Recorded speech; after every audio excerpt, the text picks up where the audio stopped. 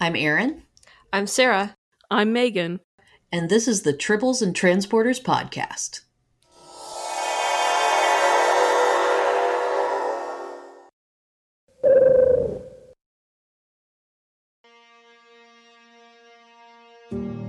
You could write about something in science fiction, so I dreamed up the Star Trek idea so that I could comment on man and society. The whole show was an attempt to say that humanity will reach maturity and wisdom on the day that it begins not just to tolerate, but to take a special delight in differences in ideas and differences in life forms. You know the greatest danger facing us is ourselves, an irrational fear of the unknown. There's no such thing as the unknown. Only things temporarily hidden, temporarily not understood. Open your mind to the past, art, history, philosophy, and all this may mean something. There comes a time in every man's life when he must stop thinking and start doing. Fear only exists for one purpose: to be conquered. We're going to stumble, make mistakes, I'm sure more than a few before we find our footing. But we're going to learn from those mistakes. That's what being human is all about. The heart of real science fiction is stories about people and ideas, because it says it's not all over, it's not going to go up in smoke, we're going to make it, because it says the human adventure has just begun. Hello, everybody, and welcome to episode 50 of the Tribbles and Transporters podcast. We're three Trekkie gals who grew up in the 90s and fell in love with Star Trek for a lot of the reasons that you just heard. And even though we consider ourselves Trekkies, there's a lot of Star Trek that we've never seen before, which is why we're cycling through the episodes of the completed series and talking about a lot of the cool behind-the-scenes stuff, and we're also giving you our reactions to the episodes. We'll be tackling topics as well within the Star Trek universe and do an interview with an occasional guest. Today's episode is all about the Andorian incident from Star Trek Enterprise. And if you're listening for the first time, we want to let you know very quickly who we are. My name's Sarah, and TNG is my favorite series of Star Trek. I've not seen the rest of the series all the way through, a few episodes here and there, well, except for season 1 of Picard. But when it comes to Enterprise, this is my first watch through of it for this podcast, so I've just seen the episodes that we've done so far, I guess the first 5 or 6 or so, and I saw Shadow Pod 1 and the finale, which I guess spoils the whole series for me, actually. But I don't know all the stuff that happened in between season 1 and the finale, so there you go. My name is Megan, and Deep Space Nine is my favorite, although Next Generation is near and dear to my heart. I have seen all of Next Generation, all of Deep Space Nine, the first couple of seasons of Enterprise, so this episode was not new to me, although I hadn't seen it in a long time. And then a lot of the original series episodes. So this was a fun episode for me to come back and revisit. I'd actually forgotten how good it was. So I've enjoyed coming back to Enterprise as more of an adult than what I was as a teenager watching the show. So this has been a fun revisit for me. And my name is Erin. I am the resident Voyager fan on the podcast. So I have been really enjoying getting introduced to Enterprise and watching these episodes for the first time. I grew up with TNG, watched it all the way through Deep Space Nine, all the way through Voyager, and then, got into college and that sort of thing. So it's been really good catching up on Enterprise. I do have a little bit of background in some episodes of original series, but other than that, I'm finding a new friend in Enterprise. Yeah, I think it's pretty unanimous. We've all been enjoying it pretty much so far. Before we get any further, we just kind of wanted to let you know what to expect for the rest of this podcast episode. We're going to start out with our music challenge, as we always do. Then we're going to get into our recap of the Andorian incident, which is the episode, again, that we're talking about today. Then we're going to get into our What Did You Think segment, where we give you our just quick takes on what we thought of this episode. Then we're going to do our favorite part, which is our quiz. And then we'll get into some behind-the-scenes discussion, talk about the guest stars, and then talk about the episode and get your listener feedback. But for now, we are going to jump into the music challenge. And this is where I challenge Erin and Megan to figure out where this random clip of Star Trek music came from that I'm going to play. And I'm going to give you no expectations whatsoever this time. Great. They're usually wrong anyway. So, I mean, why even set you up for anything? Are you ready? Ready. Think so. Okay.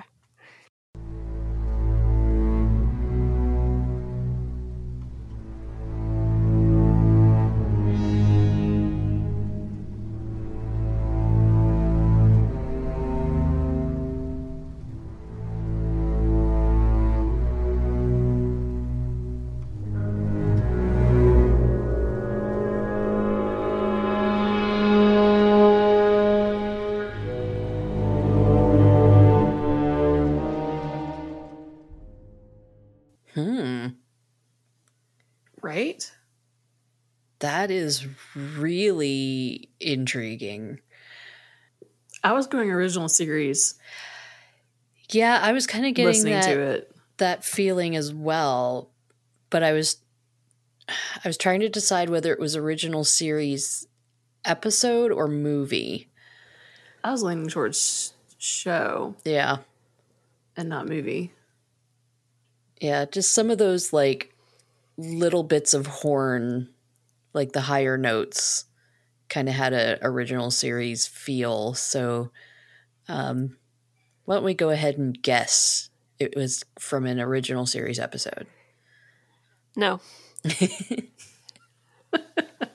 you see I'm trying to be decisive, though? I noticed that. Trying to be more forthcoming with my guesses.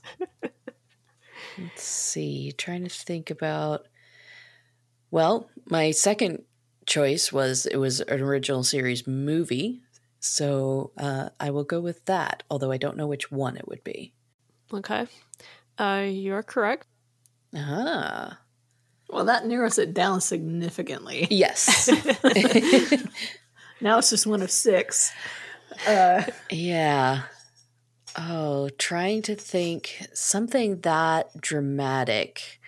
There are spots in most of them that would fit with something that dramatic. I'm thinking probably not Star Trek 4. Just because it does have a really distinct sound to a lot of the music in it. And speaking of distinct sounds, if you guys hear a little tinkling of a bell, that is because we currently have a cat in the room. Hi, Ty. Yeah, his name is James Tiberius Cat. He is our honorary show mascot. And I may have given him a toy with some catnip on it. That's just to keep him from rubbing all over the microphone while we were recording. So yeah. Which was, choosing one with a bell on it was not a good decision on my part. Okay, original series movie with that sound. See, I could hear that in like the motion picture, so the first movie, or the Final Frontier, the 5th movie. Those are my 2 meanings. I love how every single time you guys get to an original series movie, Megan always jumps to the motion picture first. It's like Encounter at Farpoint for her. It is. But musically, it works. Yeah. For like what happens in the movie. Okay. Leave me alone. And you did do a couple from the motion picture. Yes. Before. So, yeah. See, I was leaning a little bit more towards... Undiscovered Country, number 6. So that would be my guess. Okay, so we just had 3 movies mentioned here. Yep. You're just going to mention all of them and cover all of them. Yeah, I'm going to go with Star Trek 5. That's my guess. Star Trek 5. Okay. Erin is correct. It is from Undiscovered Country. So when she said that, I was like, in my head, I was like, dang it. Of course it's in that one. Like, and that one's my favorite out of all of them. It is. Why so wouldn't good. I have guessed that one? It is. It is from a track called "The Incident" in that movie, which I thought was appropriate for our episode today. So yeah, matching titles there. I like it. Yeah. Yep. Archer, Tucker, and T'Pol pay a visit to the sanctuary of P'Jem. The sanctuary is more than 3,000 years old and used for the practice of Kholinar, the Vulcan method of purging emotions. P'Jem doesn't look pristine, however. The doors seem smashed and inside ornaments are either broken or displaced. It isn't long before they find out the place has been taken over by Andorians, blue humanoids that aren't particularly on friendly terms with the Vulcans. They suspect the sanctuary of P'Jem to be a disguise for a long-range sensor array used for spying. Archer and Trip are suspected of collaborating with the Vulcans and put under arrest. So what did you guys think? Well, what do you think? What do you think? What do you think? Well, as I said, I got kind of absorbed in this episode as I was watching. I enjoyed the storyline. I thought it really played with some of the humans not necessarily understanding Vulcans yet because, you know, they're the race that they've had the most contact with, and yet they're so different from humans in their culture and everything. Plus the Vulcans aren't trusting humans with very much. So I thought it was an episode that played really well with that dynamic and also introduced the Andorians, which I knew were going to be instrumental in the story of Enterprise. So I quite enjoyed it.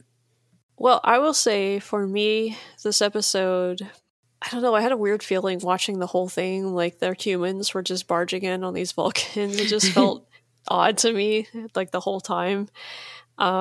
I did like the twist at the end, sort of, but again, they kind of wrapped it up kind of awkwardly as well. I don't know, like I just felt like the Enterprise crew was a bull in a china shop this entire episode, pretty much. But it was interesting, though, I think, seeing the inner workings of a Vulcan sanctuary. We don't get to see that very much on Star Trek, so that was cool, and it was cool getting to see the Andorians show up as well, because I think up until this point, they'd only been seen on the original series, I believe. So this was kind of like a groundbreaking episode, I guess, for the Andorians. But yeah, overall, I just couldn't get that like nagging feeling of like the bull in the china shop out of my head for this entire episode. I can see why you think that. I mean, I didn't have that perspective, but when you said that, I was like, well, yeah, they were a little bit. But I'm more like Aaron. Like I got so caught up in this episode that I don't have very many notes. So when we get to the quiz section, I may not do well. But I enjoyed this episode. I enjoyed watching this one again. I, like Sarah, enjoyed getting to see a different side of the Vulcan culture, to see the Andorians being introduced. I mean, really, it's for timeline wise, it's the first time they're being introduced into Star Trek canon. Even though it's not actually true, we've seen them in the original series, but it was just a good episode that I really enjoyed watching. It was very entertaining for me. Well, with our opinions on the episode summed up, it is time for our quiz. Got to pay attention. Write down all those star dates. No more than an instant. Which of the hosts knows more about the show? So the quiz is where we ask each other 5 questions to see which one of us was paying the closest attention while we were watching the episode. If you want, you can play along with us and keep track of your score. You can let us know how you did on our social media, which we will give you the contacts for. And we will also have a listener quiz question on social media so that you can answer a question on the episode yourself. That will be posted after the episode comes out, so keep your eye out for that. You will find that on our Twitter, which is @TribblesPodcast, on our Facebook page and group for Tribbles and Transporters, and also on Instagram for Tribbles and Transporters.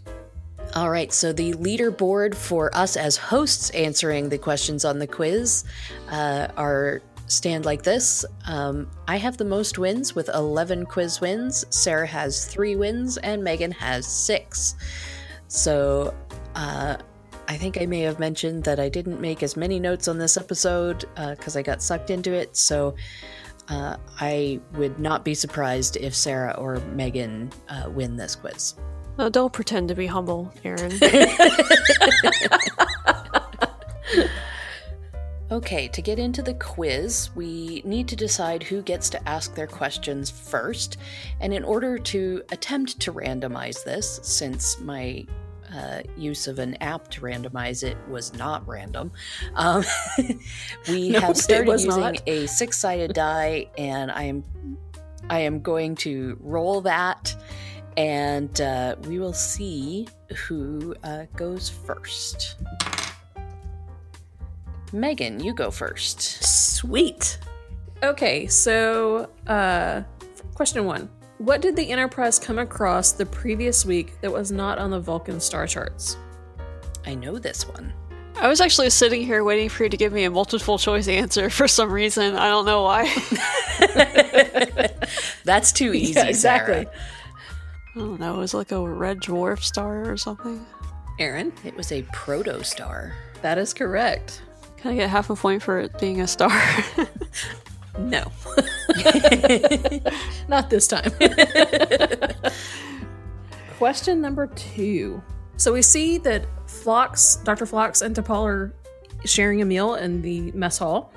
How many celery sticks were on T'Pol's plate? Man, this is like one of my questions. 6. I think it was... Oh, I'm torn. I'm going to go with 4. You're both wrong, and you're both off 5. by 1. It was 5. So, question number 3.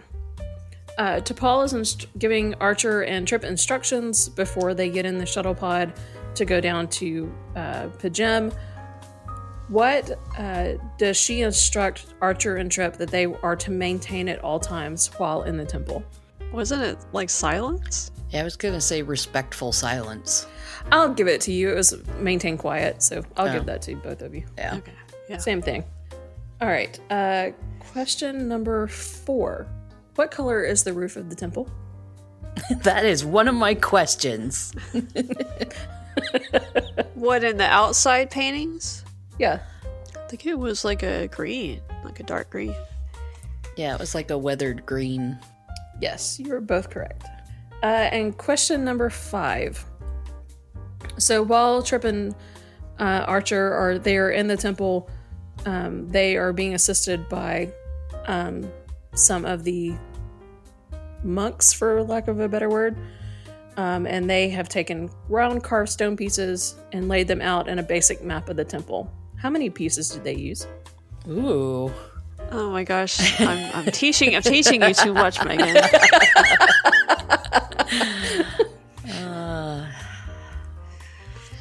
Now, there were some off to the side. Are you counting them as being used? Okay. Yes, I did. I did count those. Or how many pieces do we see? I don't know. 23. I was going to say 21. What should I want be to change 22? my answer. It's 22.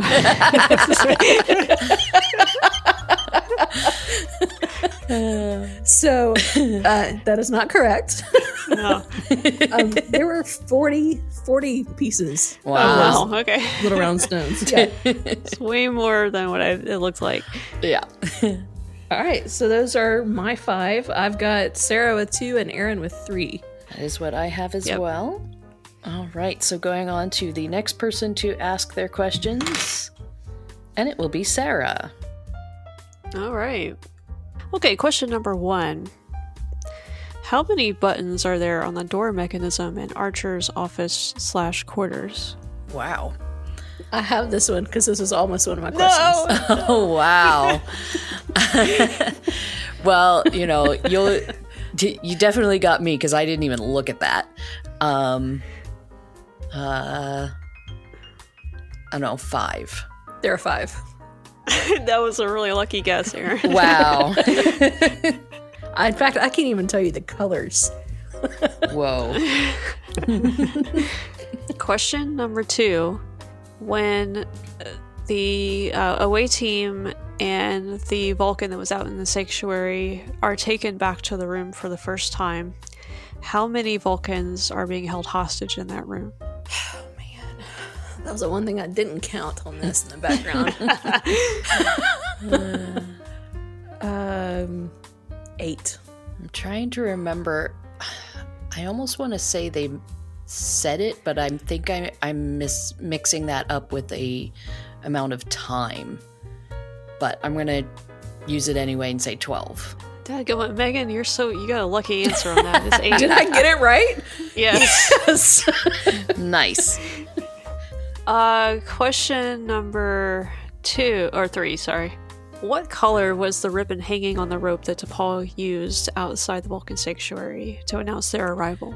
This was one of my questions that I skipped. Wow. Megan, you and I are thinking too much alike now.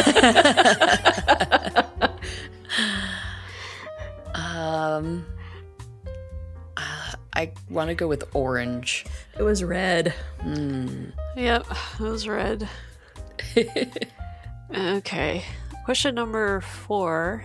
Going back to those stone pieces that Megan mentioned earlier, they're using the layout. The pieces that Trip Tucker used, he used 3 pieces, and the 2 top ones had some shapes on them. What were the shapes? I knew someone was going to ask that type of question, and I didn't do anything about it. Yeah, I did not write down any of the shapes or anything. I didn't either. I'm pretty sure I saw one that looked like a Y, and then I'll go with a square. I'll say it looked like a tree. Okay, no, they were actual shapes. They were a triangle and a circle. So, okay. No points on that one. No. All right, question number 5. At the very end, when we see the Vulcan spy station, or whatever it was called, how many levels of computer stations were there? Oh, man. Trying to picture it, and I think there were 3? I was going to guess 5. Is it 4? Yes.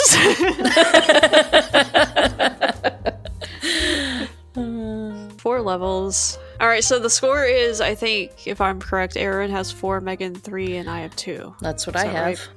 That's what I have. All right. Well, at least we're on the same wavelength with our scorekeeping this time. All right, my turn to ask some questions.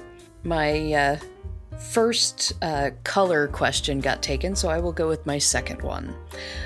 When T'Pol and Phlox are having a meal, what color stripes are on Phlox's shirt? Gray and pink. I have no idea.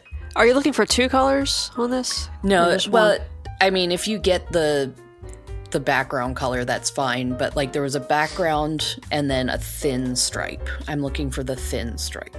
I'm gonna say a maroonish, purplish type color. Like a mix between maroon and purple. Yeah. So Megan, you're going with the pink? Yeah. Okay. I will give it to Sarah because they looked purple to me. Okay. In my head, I'm going, what stripe? Yep. I can kind of vertical vaguely stripes. Picture his shirt when I think about it, but yeah. Yeah. Okay. So down on the planet for question number 2, Trip goes to fix the transmitter. What kind of power cell did it have? I did write this down. But you don't know what it is? I have no idea what it is. I know what letter it started with, I think. Well, mine is more like my handwriting is so sloppy, I don't know what this word, even how to attempt to pronounce it.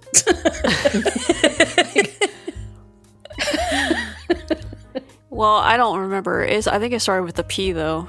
It started, but I can read Krell, and that's all I got. Well, based on Megan's answer, I don't think it starts with the P. Yeah. I think it sounds like it starts with the Q. Okay, so Sarah, your second intuition was correct. It does not start with P. And Megan, I think I will give you half a point because Krell is correct. It's a Krellide power cell. That's what the other half of that word is. All right, so that was question number 2. Let's see, question number 3. In this episode, we only get the name of one of the Andorians. What was his name? Oh, man. I didn't even hear of that, so I have no idea. I'm trying to see if I wrote it down. So you guys go for background details. I go for dialogue details. Yeah, I know. Unfortunately. Oh, man. I got nothing. Although, as soon as you say it, I'm going to know what it is, but... Possibly. Okay, his name was Kaval. I don't even remember them saying that. It was just a quick thing where it was the head Andorian, which we don't know his name yet, even though we do know his name. He just mentioned, stop dawdling, Kaval, or something like that. So. Oh, okay. Sorry, if you guys hear a bunch of thumps and brushing against the microphone and things like that, Ty likes to try and sit in front of or on my notes while we're doing the podcast. So question number 4. When the Vulcan Elder revealed the passageway down to the catacombs, he did so by turning a statue. Which direction did he turn the statue? Oh my gosh. I'm going to say counterclockwise. I'm going to pretend like there's a statue in front of me, and I'm reaching for it, and I'm turning it. Yeah, you can really do either way. Let's see. I was trying to figure out which one's more natural, but both are equally easy, so... Yeah, I'm going to actually go with Megan on this one. I think it makes more sense to go... Well, hang on. I'm thinking about camera. Whether they might want to turn it towards the camera. Mm-hmm. But that would depend on which side of it he was standing on. I do remember that. Okay. I think I'm going to say, actually, this may be totally off, but if I was directing it, and it depends on what the statue looks like, I would maybe say turn it towards the camera, so turn it clockwise. All right, so Sarah, you are correct.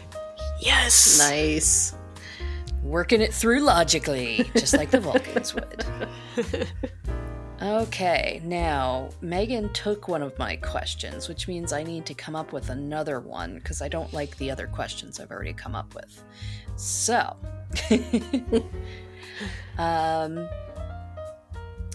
okay. When Archer and Trip are in the atrium of the monastery and they're realizing that something is going on and Archer is trying to get Trip to join in without giving things away, they start talking about Earth and all the places they've been on Earth. Trip mentions a specific location that he believes the Vulcans should see. What was it? On Earth? Yes. Oh, I remember him saying this. And see, I wrote down where Captain Archer's place and didn't write down Trip's. I have no idea. See, why would you? I was going to ask that one, and then I thought, no, I'll go for the more obscure one. Well, since they both said one, then there's no telling. Is it someplace in Alabama? I feel like he says somewhere in Alabama, but I can't remember what he said exactly. I'm going for the half point for Alabama. Megan, are you going for a half point or a whole one? I have no guess at all. I don't know. All right, well, you guys should have realized I would pick up on this one. He said they need to see the San Francisco Zoo. Oh, man. Yeah, that's not anywhere close to Alabama. No, it's not. It's on the other side of the country, actually. Yeah. Yeah. Although I have been to both Gulf Shores and the San Francisco Zoo. All right, so that is the end of my 5 questions. And as far as the standings, it's actually a very close race this time. And in fact, by my calculations, we have a tie. with Sarah and I with 4 points, and Megan with 3.5. Oh my gosh, I was wondering whether or not my score was correct. I might have forgotten. As far as I know. Wow, it's high. This is the first time I have beaten anybody or tied for first place. Well, that's not true, because you have some quiz I was going to wins. say in a very, very long time. Ah, yes. I don't remember the last quiz I won, so. Well, well done, both of you. I was only behind by half a point. That would have been Yes. fun if we had all tied. We would have had to have a tiebreaker question in there. Yep. All right, so our listener question was actually alluded to by Megan when she said that she knew where Archer visited and recommended the Vulcans' visit on Earth. So where was the Earth Monastery that Archer said he visited?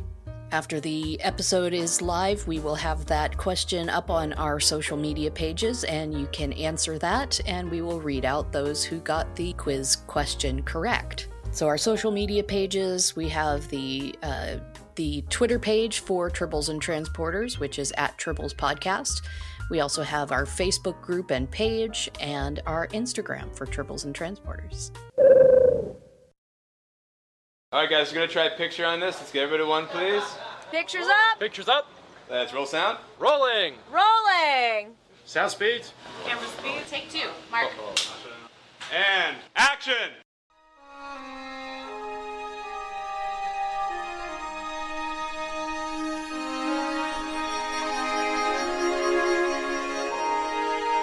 Okay, so we're going to be talking about the production details of this episode, and we're going to go into the writer's room first. And our main writer for this episode was Fred Dekker, and he is a consulting producer on Enterprise. He produced 21 episodes of it and then wrote 5 episodes.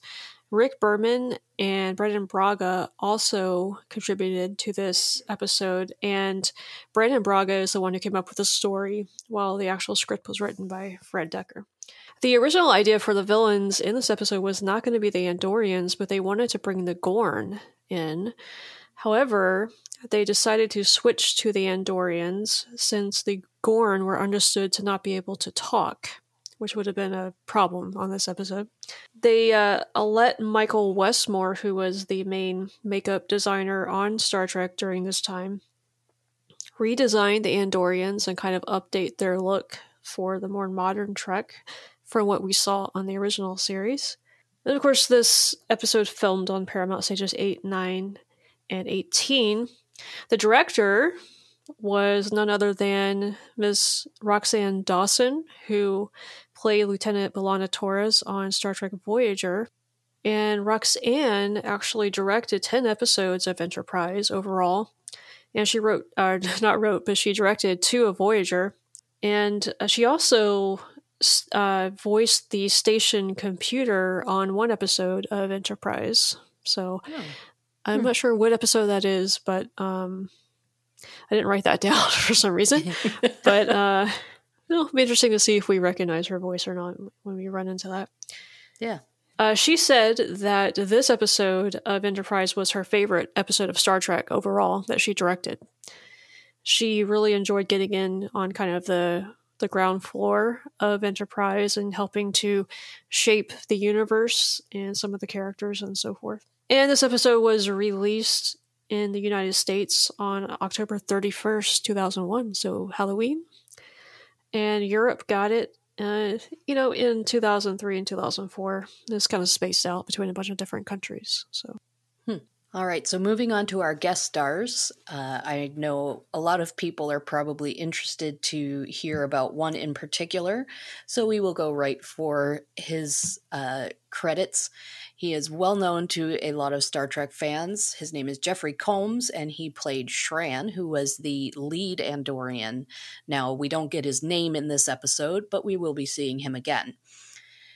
So just giving a brief synopsis of his connections to Star Trek and his filmography and everything. He started his film career in 1981 with a couple of things, Whose Life Is It Anyway? And Honky Tonk Freeway. And then he went on to appear in a lot of films related to H.P. Lovecraft.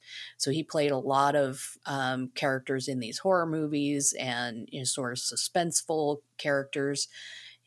He's particularly known for Dr. Herbert West in a series of movies about Reanimator, and he even voiced H.P. Lovecraft himself. So he's appeared in a lot of sci-fi and horror genre movies, as well as thrillers and dramas, including one called Snide and Prejudice with Renee Auberjonois and Armin Shimmerman. And then there's a huge list of Star Trek actors that he crosses over with, particularly in a sci-fi comedy called Unbelievable. And I say it that way because it has 3 exclamation points after it. And this was in 2018. So a condensed list of the actor highlights in this starts with Nichelle Nichols and Walter Koenig, moves to Michael Dorn, Marina Sirtis, Nana Visitor, Armin Shimmerman, Chase Masterson, Max Grodenchik, Tim Russ, Garrett Wang, Robert Picardo, Linda Park, Connor Trenier, Dominic Keating, and some of the family of Trek actors, including Christopher Doohan and Mackenzie Westmore. Like I say, that was the condensed version.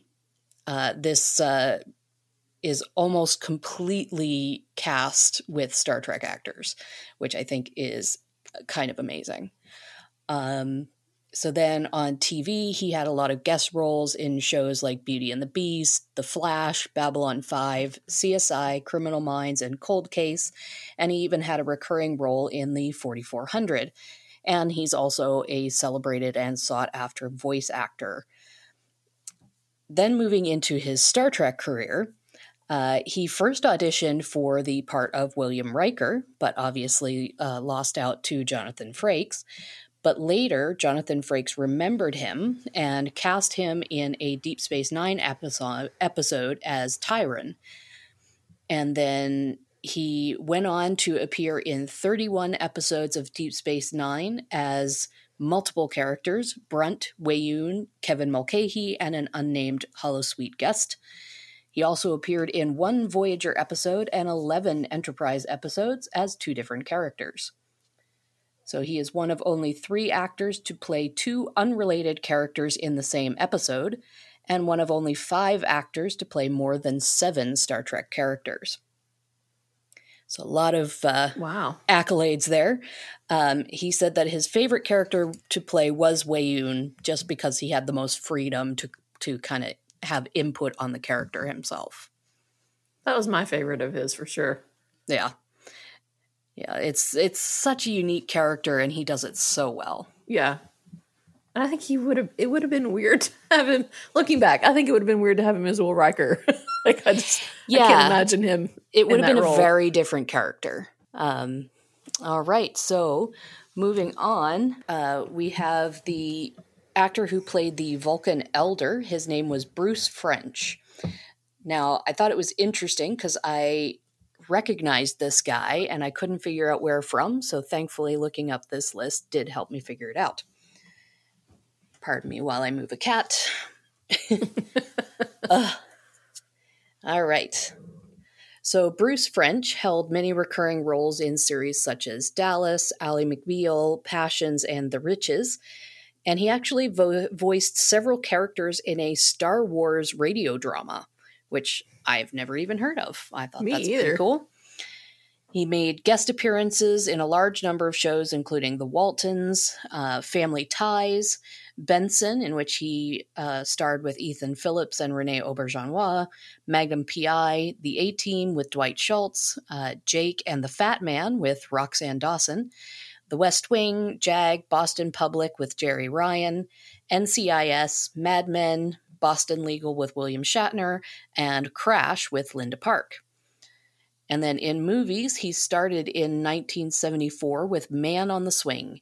He then appeared in movies such as Airplane 2 with William Shatner, Jagged Edge with Michael Dorn, Jurassic Park 3 with Linda Park, and Mission Impossible 3 with Simon Pegg. And then in Star Trek, he played Sabin Genestra in a TNG episode called The Drumhead. And the place that I recognize him from is he played the Ocampan doctor in Voyager's Caretaker. Oh! He was also a Sona officer in Insurrection.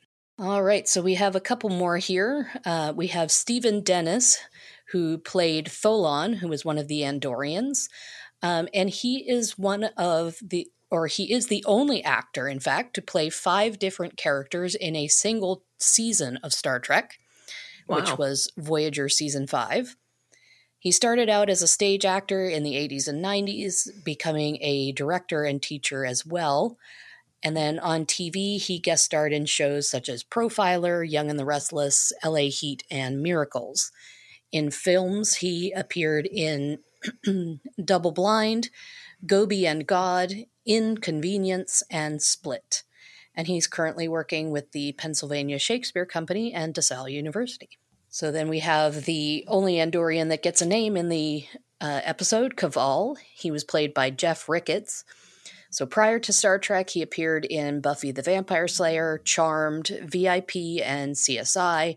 And then on the show 24, he was actually the first character to appear on screen in that show as a whole. He has since moved to Europe because he is completely fluent in German, and he is appearing in a lot of German language TV and movies.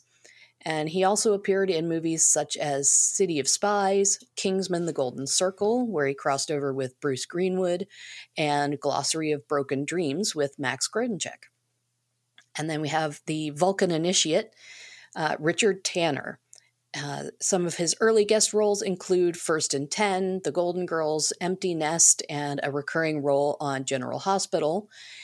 He was in Nails, Silk Stockings, The Nanny, Diagnosis Murder, and Jag.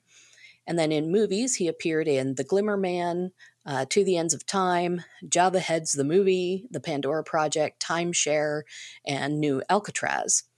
And then after he appeared in Star Trek, he has been in quite a few other things, including 10-8, Officers on Duty, which also had Rosalind Chow, NYPD Blue with Denise Crosby, Monk, Pretty Little Liars, American Horror Story, This Is Us, Girl Fever, An American Carol, Heatwave, Fred and Vinny, Spanners, Last Curtain Call, The Hunting of the Snark, A Tale of Two Corys, and The Debt Collector. So those are our guest stars for this episode. That is a lot. I told you, it was a bit of a marathon one this time.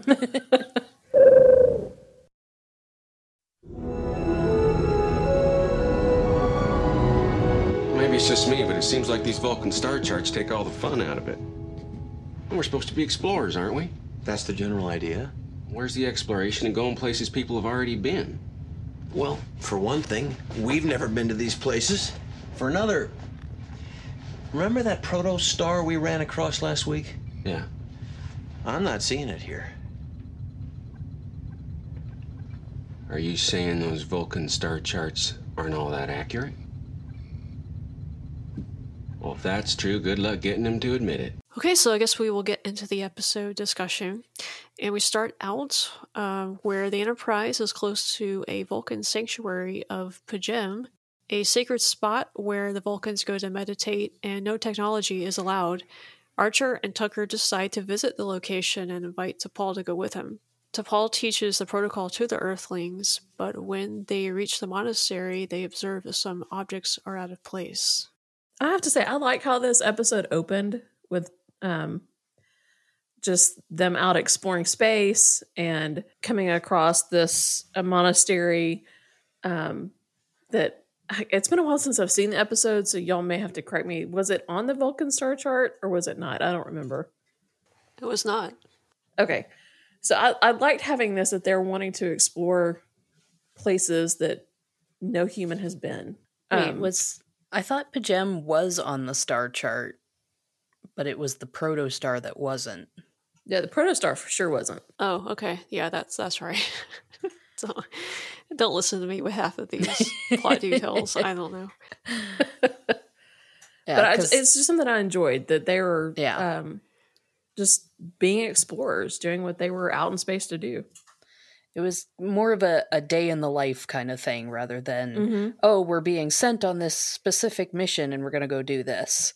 I just thought it was weird, this whole, like I alluded to before, I felt like really awkward in these first few scenes where basically Archer and Tucker just invited themselves to go to this Vulcan sanctuary. I was like, how do you guys know that they would even like welcome you or allow you there? Maybe you should, you know, I don't know. It was just odd. They were like, yeah, this, you know, sacred sanctuary, let's go crash it. You know? Yeah.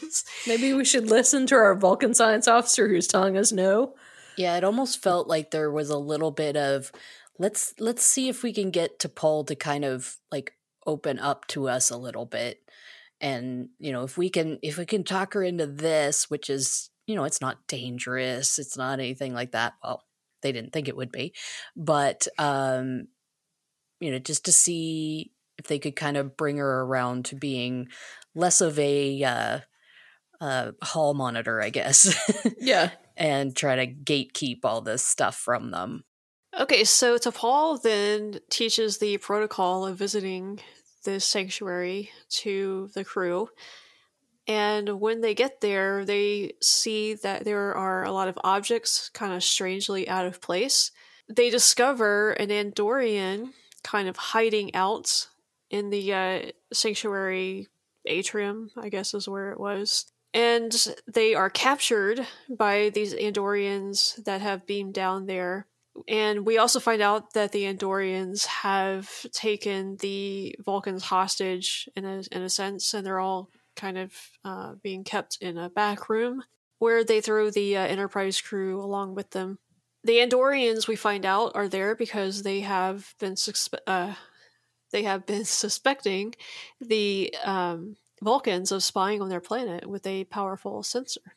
So with this scene and them walking up to the door and the door is clearly damaged and everything, I think T'Pol's explanation is very, like, I don't know, it doesn't have a lot of common sense to it. Like, you can clearly tell that is fresh damage to that door. And yet she says, well, the place is 3,000 years old. You can't expect it to be pristine. Like, what? Right. Yep. Well, it also looks like somebody bashed it in. Like, that's exactly. not from age. No. And even if it was old damage to the door, it would be weathered. It would have been, you know, fixed. try it. Yeah. Yeah. Or they would have put it at least back. You know, maybe they would have left some scarring on the wood of the door, but they wouldn't have left it with like shards hanging out of it and stuff. It was just very weird to me. Yeah. And then also, I think it was kind of weird that T'Pol is very much telling them, no, we're not going to go visit this place because, you know, it's where they go for solitude. And yet they have a whole like greeting ritual and, you know, protocol for accepting visitors and all that sort of thing. So there was a lot of contradictory stuff for me in this episode. Well, would that have been just for greeting other Vulcans that were coming to the sanctuary? I mean, it could have been, but I don't know. It just was weird. It's like what I was thinking about when I was watching this. I was looking at the aesthetics, as I always do with these things, and looking at how everything looked. And, you know, it was cool getting to see kind of that side of the Vulcans that we don't really get to see much. Well, in the Star Trek that I have seen, I have not seen that part of the Vulcans before. My mind kept going back to Picard and trying to think back of, does this mirror anything that we saw in Picard relating to the Vulcans, which we didn't really see much of the Vulcans, but we saw a lot of the Romulans in Picard. And I just kept, I don't know, kind of had some of the same vibes in a lot of ways, I felt like, to some of the Romulan stuff that we saw. Not on the Borg ship, but the other stuff. On the planet or whatever. Yeah. It had kind of the same vibes going on, I felt like. Yeah, I found it interesting because I too was looking at some of the aesthetics and the objects in the background, and I found it had a very Asian vibe, and I don't know if that's purely because they were like, oh, it's a monastery. Let's go with the Asian style monastery instead of like a European style monastery. But I thought it was very interesting, some of the inconsistencies I've noticed in the way they sort of visualize things. Like, we see some statues that it almost looks like they went to a cheesy, like, knockoff Asian market and got these, like, golden monk statues and put pointy ears on them. But did they have pointy ears? They did. Yeah. I didn't even notice that. I was looking at them because my first thought was, have we ever seen a bald Vulcan? Right. And my second thought was, they have pointy ears, but they don't have Vulcan eyebrows, which is something that I've noticed in Enterprise isn't always consistent. And it's one of the few things that bugs me about T'Pol is, why doesn't she have Vulcan eyebrows? Does she not? No. I mean, they might be slightly shaped upwards, but she has like a normal arched eyebrow. I gotta look this up. Hang on. That's what I'm doing. They look arched up. They're arched up, but Vulcan eyebrows are like straight up. I mean, at an angle. What? But, like, okay, Vulcan eyebrows don't bend down at the tip. Well, I know they're slanted, but... Okay, I'm looking up Spock. Yeah, hers are not styled in the traditional. They are in the picture I'm looking at. But it might be, I think it's a later season. Okay, yeah, this one from a later season, she definitely has the typical Vulcan eyebrows. So I would say in some of these pictures from later seasons, she definitely doesn't have, but like looking at this one picture from Memory Alpha, which is definitely from season 1, she has totally normal eyebrows. Yeah, I think they fixed it in later seasons. Yeah. I also have, this is really weird, but to me, I mean, Jolene Blalock does a really good job playing T'Pol, but, and maybe these are her normal lips, but would a Vulcan have lip fillers? No. That is the one thing about her that bugs me. Because I'm like, okay. Like, she does a really good job playing the character. But some of the aesthetics they went with her, I just don't get. Well, in later seasons, we're seeing her in these, like, weird jumpsuits. Yeah, like velour jumpsuits, yeah.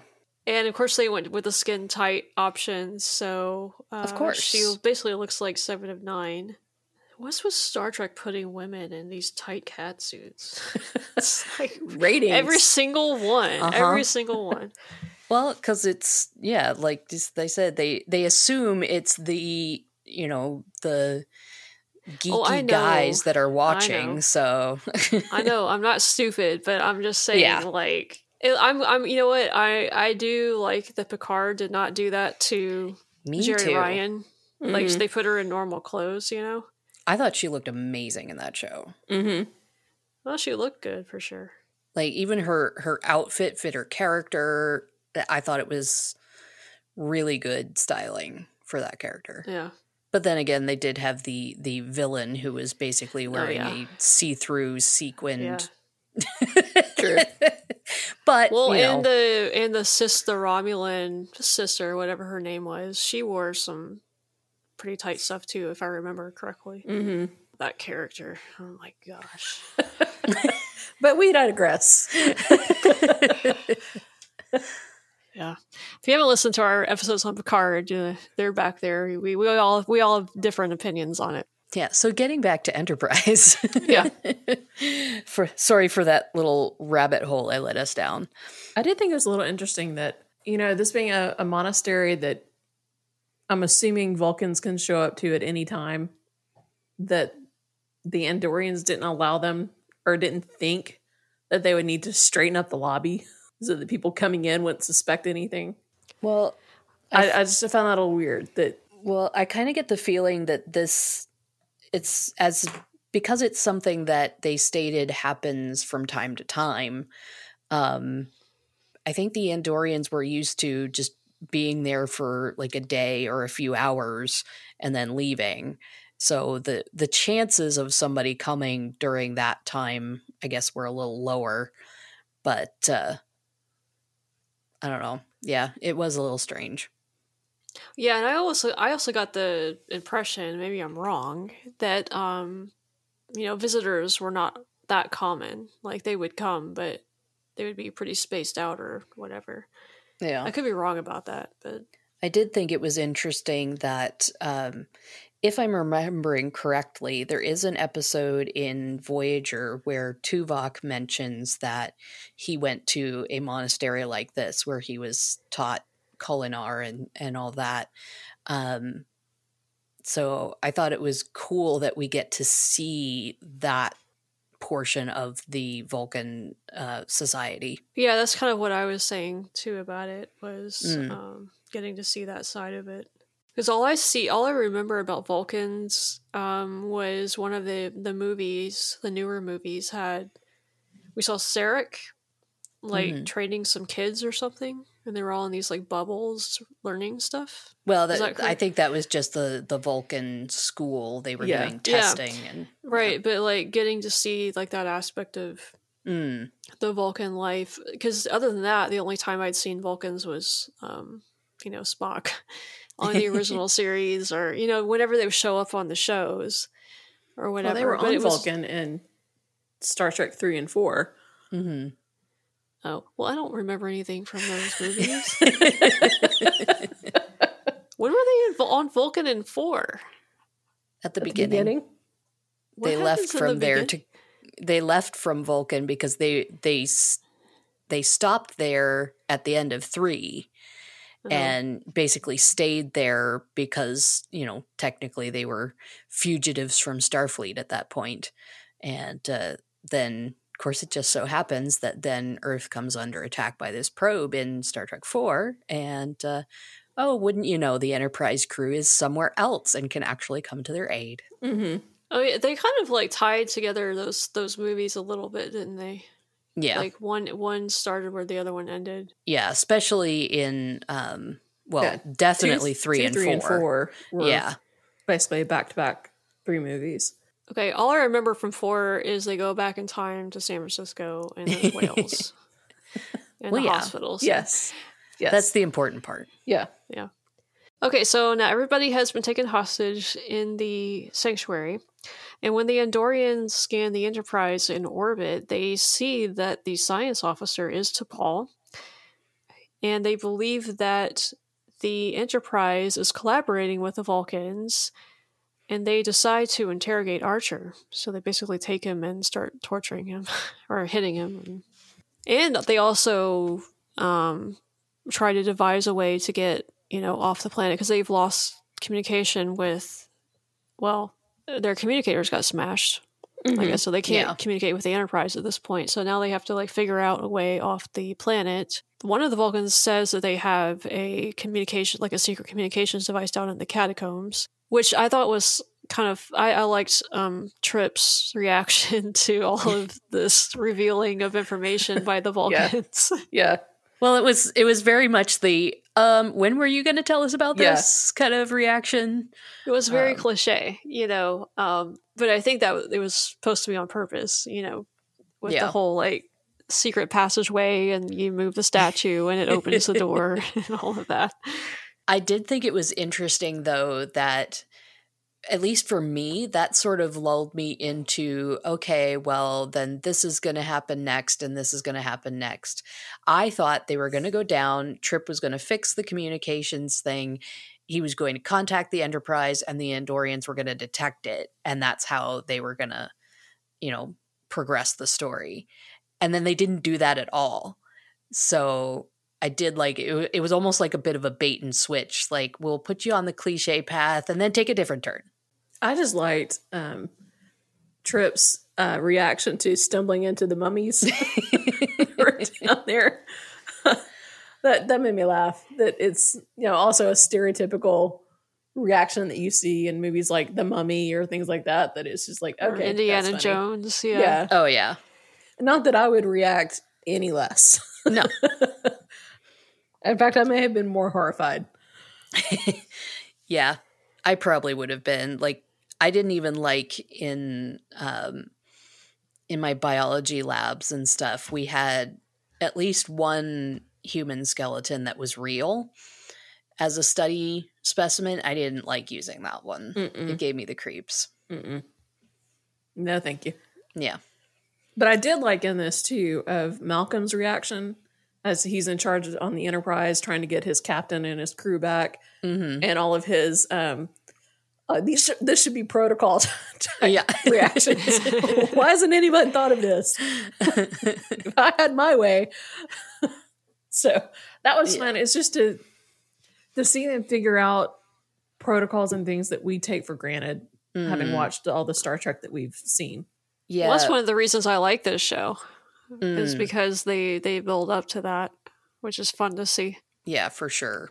I did think it was weird, though, that they mentioned that the Andorian ship was down there. He's like, well, why didn't we scan for alien ships and all of that sort of thing?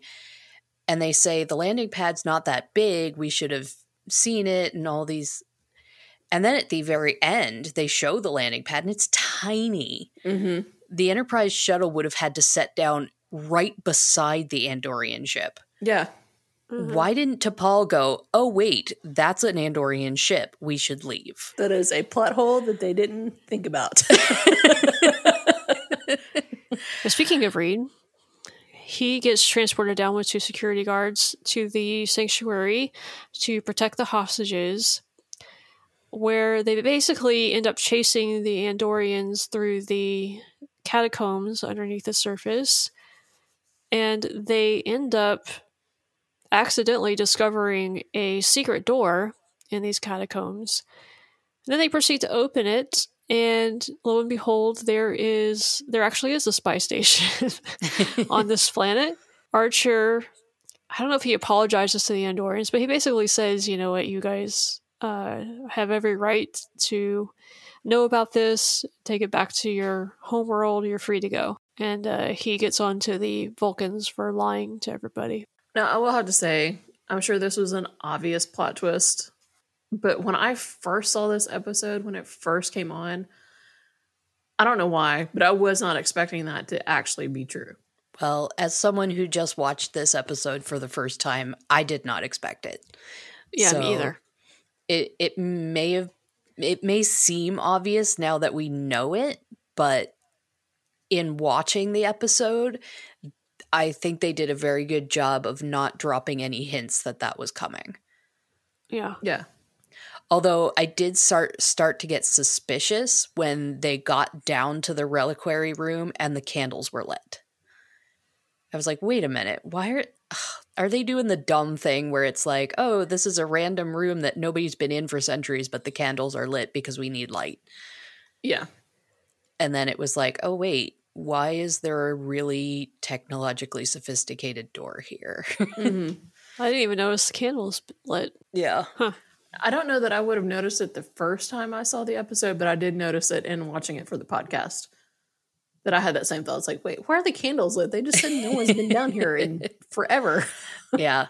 I think I notice it maybe because of playing some video games and stuff. And they do kind of make that leap for you of, because they want you to go into these ruins to do these quests. You just kind of have to accept that in order for there to be light down there, the candles and torches have to be lit. Yeah. Yes, it's a tomb that's supposedly been sealed for centuries, but just go with it. Yeah, exactly. Yeah, it reminds me of when I was taking some film classes in college where we were talking about cinematography and, lighting and stuff like that.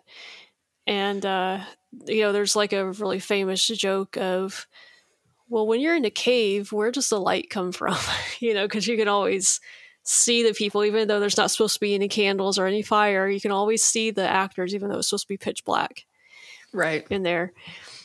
And the answer is, well, it comes from the same place that the music comes from. Yep. Another thing I thought was interesting, and it kind of goes back to me saying that I expected the Andorians to detect the communication signal when Trip calls the Enterprise. The Andorians detected the transporter beam, and they detected the biosigns, near them in the atrium, but not the communication that went out. So I don't know whether that's then just saying there's some sort of limitation in their technology or with what they brought with them, or maybe the transmission was just such an old machine that it, like, nobody scans for that anymore or something. That was more where my mind went on it. It was just such an old technology that it's not something that you would even remotely look for anymore. Considering that the monastery was supposed to be without technology at all. True. I actually found myself wondering at the end of this episode first they go in and see the spy station, and nobody in the spy station reacts to them finding them. Right. But then I found myself asking if T'Pol actually knew about that. I got the feeling she hadn't, but I don't know for sure if that's what we were supposed to get from that reaction. Yeah, I feel the same. I waffled back and forth after watching this episode. I was like, did she know? Was that why she was so trying to dissuade them from doing anything there, or did she really not know? If I was writing this, I would have her know. Yeah. I mean, we've already had a few things with her where she knew something, the Enterprise crew figures it out, and then we find out that T'Pol just hadn't told them because she wasn't supposed to. But this breaks a treaty though with something, so it's a bigger deal. Yeah, exactly. I also think it's very interesting to see this side of the Vulcans because we're so used to them being full-on allies with the Federation. And peacemakers and all of that. And rule followers. Yeah. Yeah. And that was something that kind of crossed my mind when I watched this, was they kept talking about their aversion to violence and, not using violence to solve things and just letting the Andorians do what they need to do and then leave and all of that sort of thing. And yet, in Discovery, we get the whole episode titled The Vulcan Hello, which was basically, you see a Klingon ship, you shoot it. Because all of this stuff has been happening to us whenever we encounter them, so we strike first. So I don't know whether when the writers of Discovery took that into account, or if just the fact that Discovery is set in a very different setting, whether there was a connection there at all, I don't know. Yeah. I'm going to have to watch Discovery. I haven't watched any of that show at all, so yeah. I keep meaning to. I just find other things to watch when I sit down to watch TV, so I have a feeling you'd like it. Yeah. I would think so. There's a lot of actors in it that I really like, so... We've only seen the first 2 episodes because we did them for the podcast, but I liked where it was going, and it does sound like it has some really intriguing plots and everything. All right, so in this episode, this is the first appearance of the updated makeup design for the Andorians that was created by Michael Westmore, and it was used for the Andorian species whenever they appeared in subsequent episodes on Enterprise. The meditation set on stage 9, near the spot where the transporter room of the USS Enterprise in Star Trek: The Motion Picture was built in 1977. Surak is mentioned for the first time on the show. He later appears in the 4th season. The wall tapestry in one of the corridors of the monastery, prominently featuring a bird, was later reused and seen at the Vulcan facility on Dakindi 3. I hope I'm pronouncing that right, in the 2nd season. But the fabric of that, without the bird and Vulcan letters, were used in the Ventaxian Athenum and Devil's Due on Next Generation. The power cell that Aaron had a trivia question about earlier, I still can't read my writing on, was later used as part of a Vulcan food processor in the 4th season. The catacombs themselves were an expansion of the cave sets seen in the previous Enterprise episode Terra Nova. The angle control booth window in the launch bay was created and used for the shuttle bay on Next Generation. It's in the first appearance on that show was in The Child, and it was one of a few Enterprise D sets that survived all the way to Enterprise, Star Trek Enterprise. The large wooden doors used as the entrance to the monastery were reused from the Broken Bow. In that episode, it was the door to the Klingon High Council chamber. The satellite image of P'Jem, as seen on the display table in the Situation Room of the Enterprise, was a retouched photo of a boulder in Yosemite National Park. And then this episode features the first contact between Starfleet and the Andorians, and it's the first episode in which Malcolm Reed commands the Enterprise. Very cool. Okay, so that was our discussion of the Andorian incident from Enterprise. We would love to hear what you thought of this episode and what your thoughts are on Star Trek in general. So if you ever want to get in contact with us and just start a conversation, you can reach us on our social media pages. We have Twitter, which is @Tribbles Podcast. We have our Facebook page and group for Tribbles and Transporters, and also an Instagram for Tribbles and Transporters. And then if you ever want to contact us directly, we do have a Gmail that you can reach us at, which is just tribblesandtransporters@gmail.com. And you'll find the links to all of that in the episode description if you are listening in an app that lets you access that. All right, so I guess that will do for our discussion of the Andorian incident. We appreciate you listening as always. Join us next time, and we will see you then. Bye-bye. Bye, everybody. Bye-bye.